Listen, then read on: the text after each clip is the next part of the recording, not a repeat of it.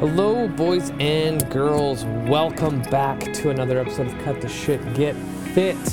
I'm your lovely host, Rafał Matuszewski, and this is another solo episode in the car.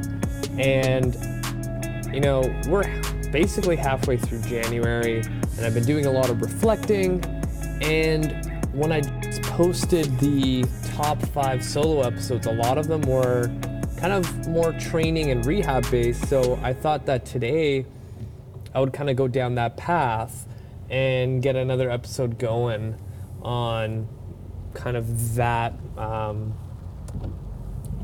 topic, or I don't know where I'm going with this. Anyway, I want to do some shout outs. I looked ahead earlier, and number one, this city has popped up on my number one spot, my top 5 a lot actually, is New York City and New York. Shout out to everyone in New York City listening to my show. That's awesome. I love the East Coast love.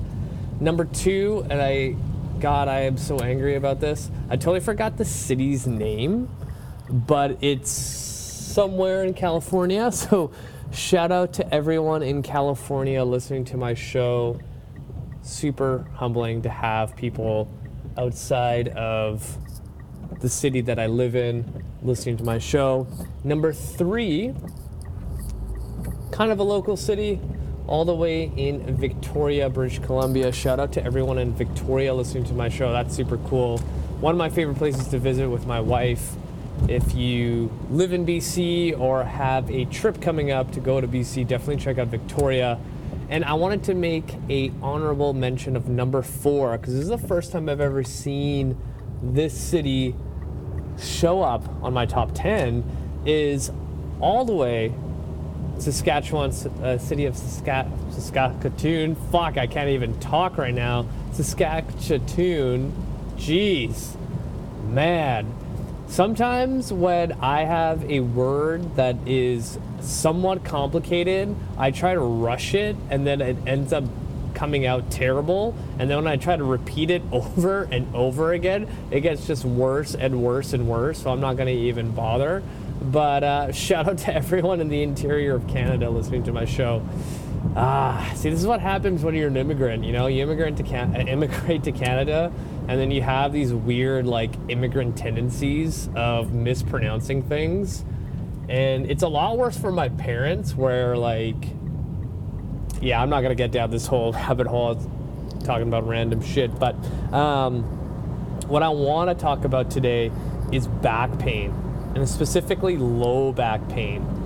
And I think I've brought up this topic before, but in a more of a deadlift setting.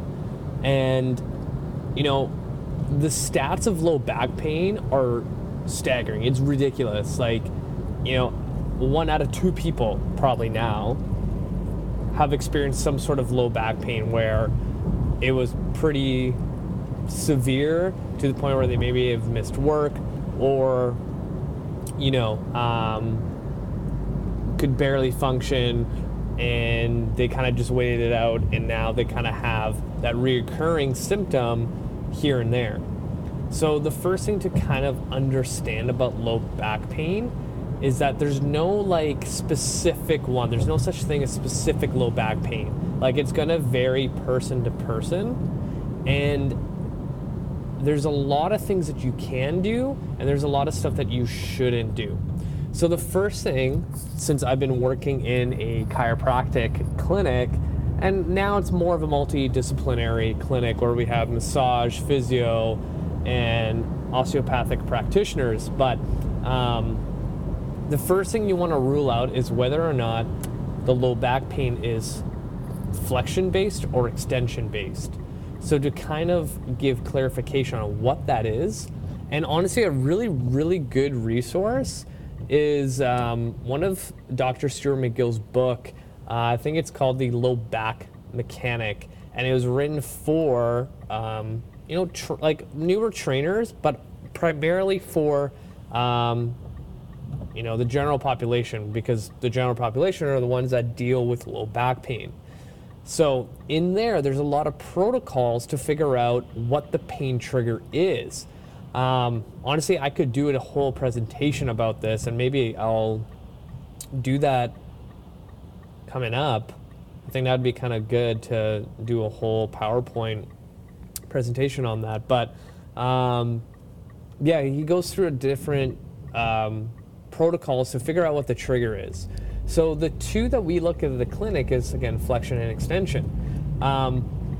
I've seen, I would say probably 90% of the people that we see are all flexion based low back pain, meaning if they take their spine from a neutral position, like if they are standing, and they bend forward with their spine, rounding their back to like pick something off the floor, they get pain in their low back.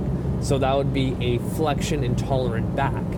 Now for an extension based low back pain, it would be the opposite. So imagine if you're standing up straight in a neutral position and you're extending backwards, and then you get pain, right? So for extension based low back pain, I find that tends to happen with more so the population of athletics. So people that say do CrossFit. So if you think of CrossFitters, a lot of their exercises are extension based. So when they deadlift at the top, that's extension. When they squat to the top, that's extension. When they do an overhead snatch or a clean, they end in extension. They're always kind of hyper extended, and then their low back feels pain in that position. It's just like anything. If I poke my head forward over and over and over again, my neck is not going to feel that great by the end of the day, right? Like our bodies are meant to move in so many different planes of motion, and if you overload one, it tends to not feel good after a while. And another example is people like gymnasts who are very more upright. Like think of those athletes that are always in extension patterns. That's where it'll present extension low back pain. So for the sake of the time that we have today together, I'm going to go over more of the flexion-based low back pain. So in the clinic, we obviously do an assessment to figure all this stuff out. But usually when we have people with low back pain and we ask them to flex forward, they can barely reach down and it can be pretty bad. Now, there's a couple things here. It can be a mechanical issue where it's literally like soft tissue that, you know, all the muscles around your spine, your vertebrae are just like super tight and angry that are preventing you from moving, and they're sending pain signals. That can be more of like a mechanical issue. A discogenic issue is a whole nother story. You could be so flexion intolerant that you're actually pushing your discs within your vertebrae in between out a little bit that are hitting a nerve, and you're getting discogenic pain. This is more of an extreme situation, but it can happen in every day.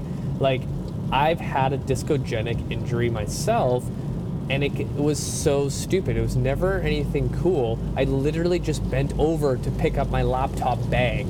All I had in that bag was my laptop and maybe a few pens and a notebook, right? So what are we talking about? Maybe at the most 6 pounds, 5 pounds, and my entire back gave out. It was terrible. I could not even stand up straight. I had to crawl to my car, and it took me several hours before I could actually walk without holding my breath and bracing.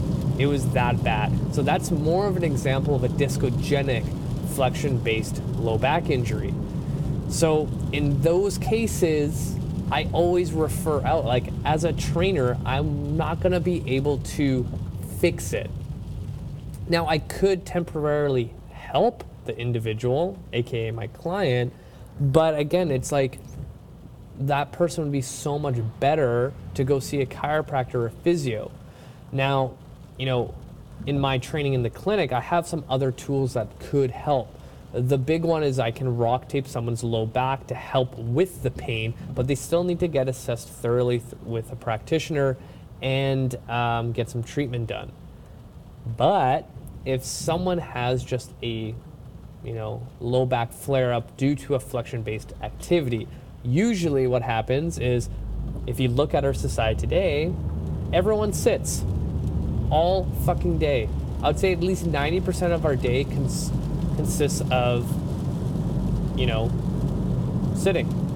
And then probably 8% of the rest of the day is us sleeping, and then 2% of the day is us walking in between our sitting. So when you look at that, like, our spine constantly goes into flexion in a seated position. And just like anything, that repetitive motion over and over and over and over again is going to cause some stress on the low back extensors or the paraspinals. And over time, your body's going to be like, F this, things are going to get tighter and tighter. And then when you go do something athletic or bend one more time over to grab your sock, your back tells you to fuck right off, right? So what can you do in those situations? The first thing I do when we see a pretty severe low back flexion intolerant patient is we start with belly breathing. Anytime there's an injury that occurs, your nervous system is like redlining the shit out of your body to prevent movement because it doesn't want you to do anything worse. So that's why when you injure yourself, you don't feel like moving. Everything hormonally and inside your body is causing a process to prevent movement, but we all know in a rehab setting that movement is what's going to help. So the first thing to do is communicate to your nervous system to calm the F down. So by using our diaphragm with big diaphragmatic breaths, it starts the process to tell your body to chill the F out. So when you look at anatomy, especially with the cranial nerves that are responsible for certain things in our body, the cranial nerve that's most important in this situation is your vagus nerve. It goes from your brain down into your diaphragm. Every single deep diaphragmatic breath you take stimulates that nerve. That nerve is responsible for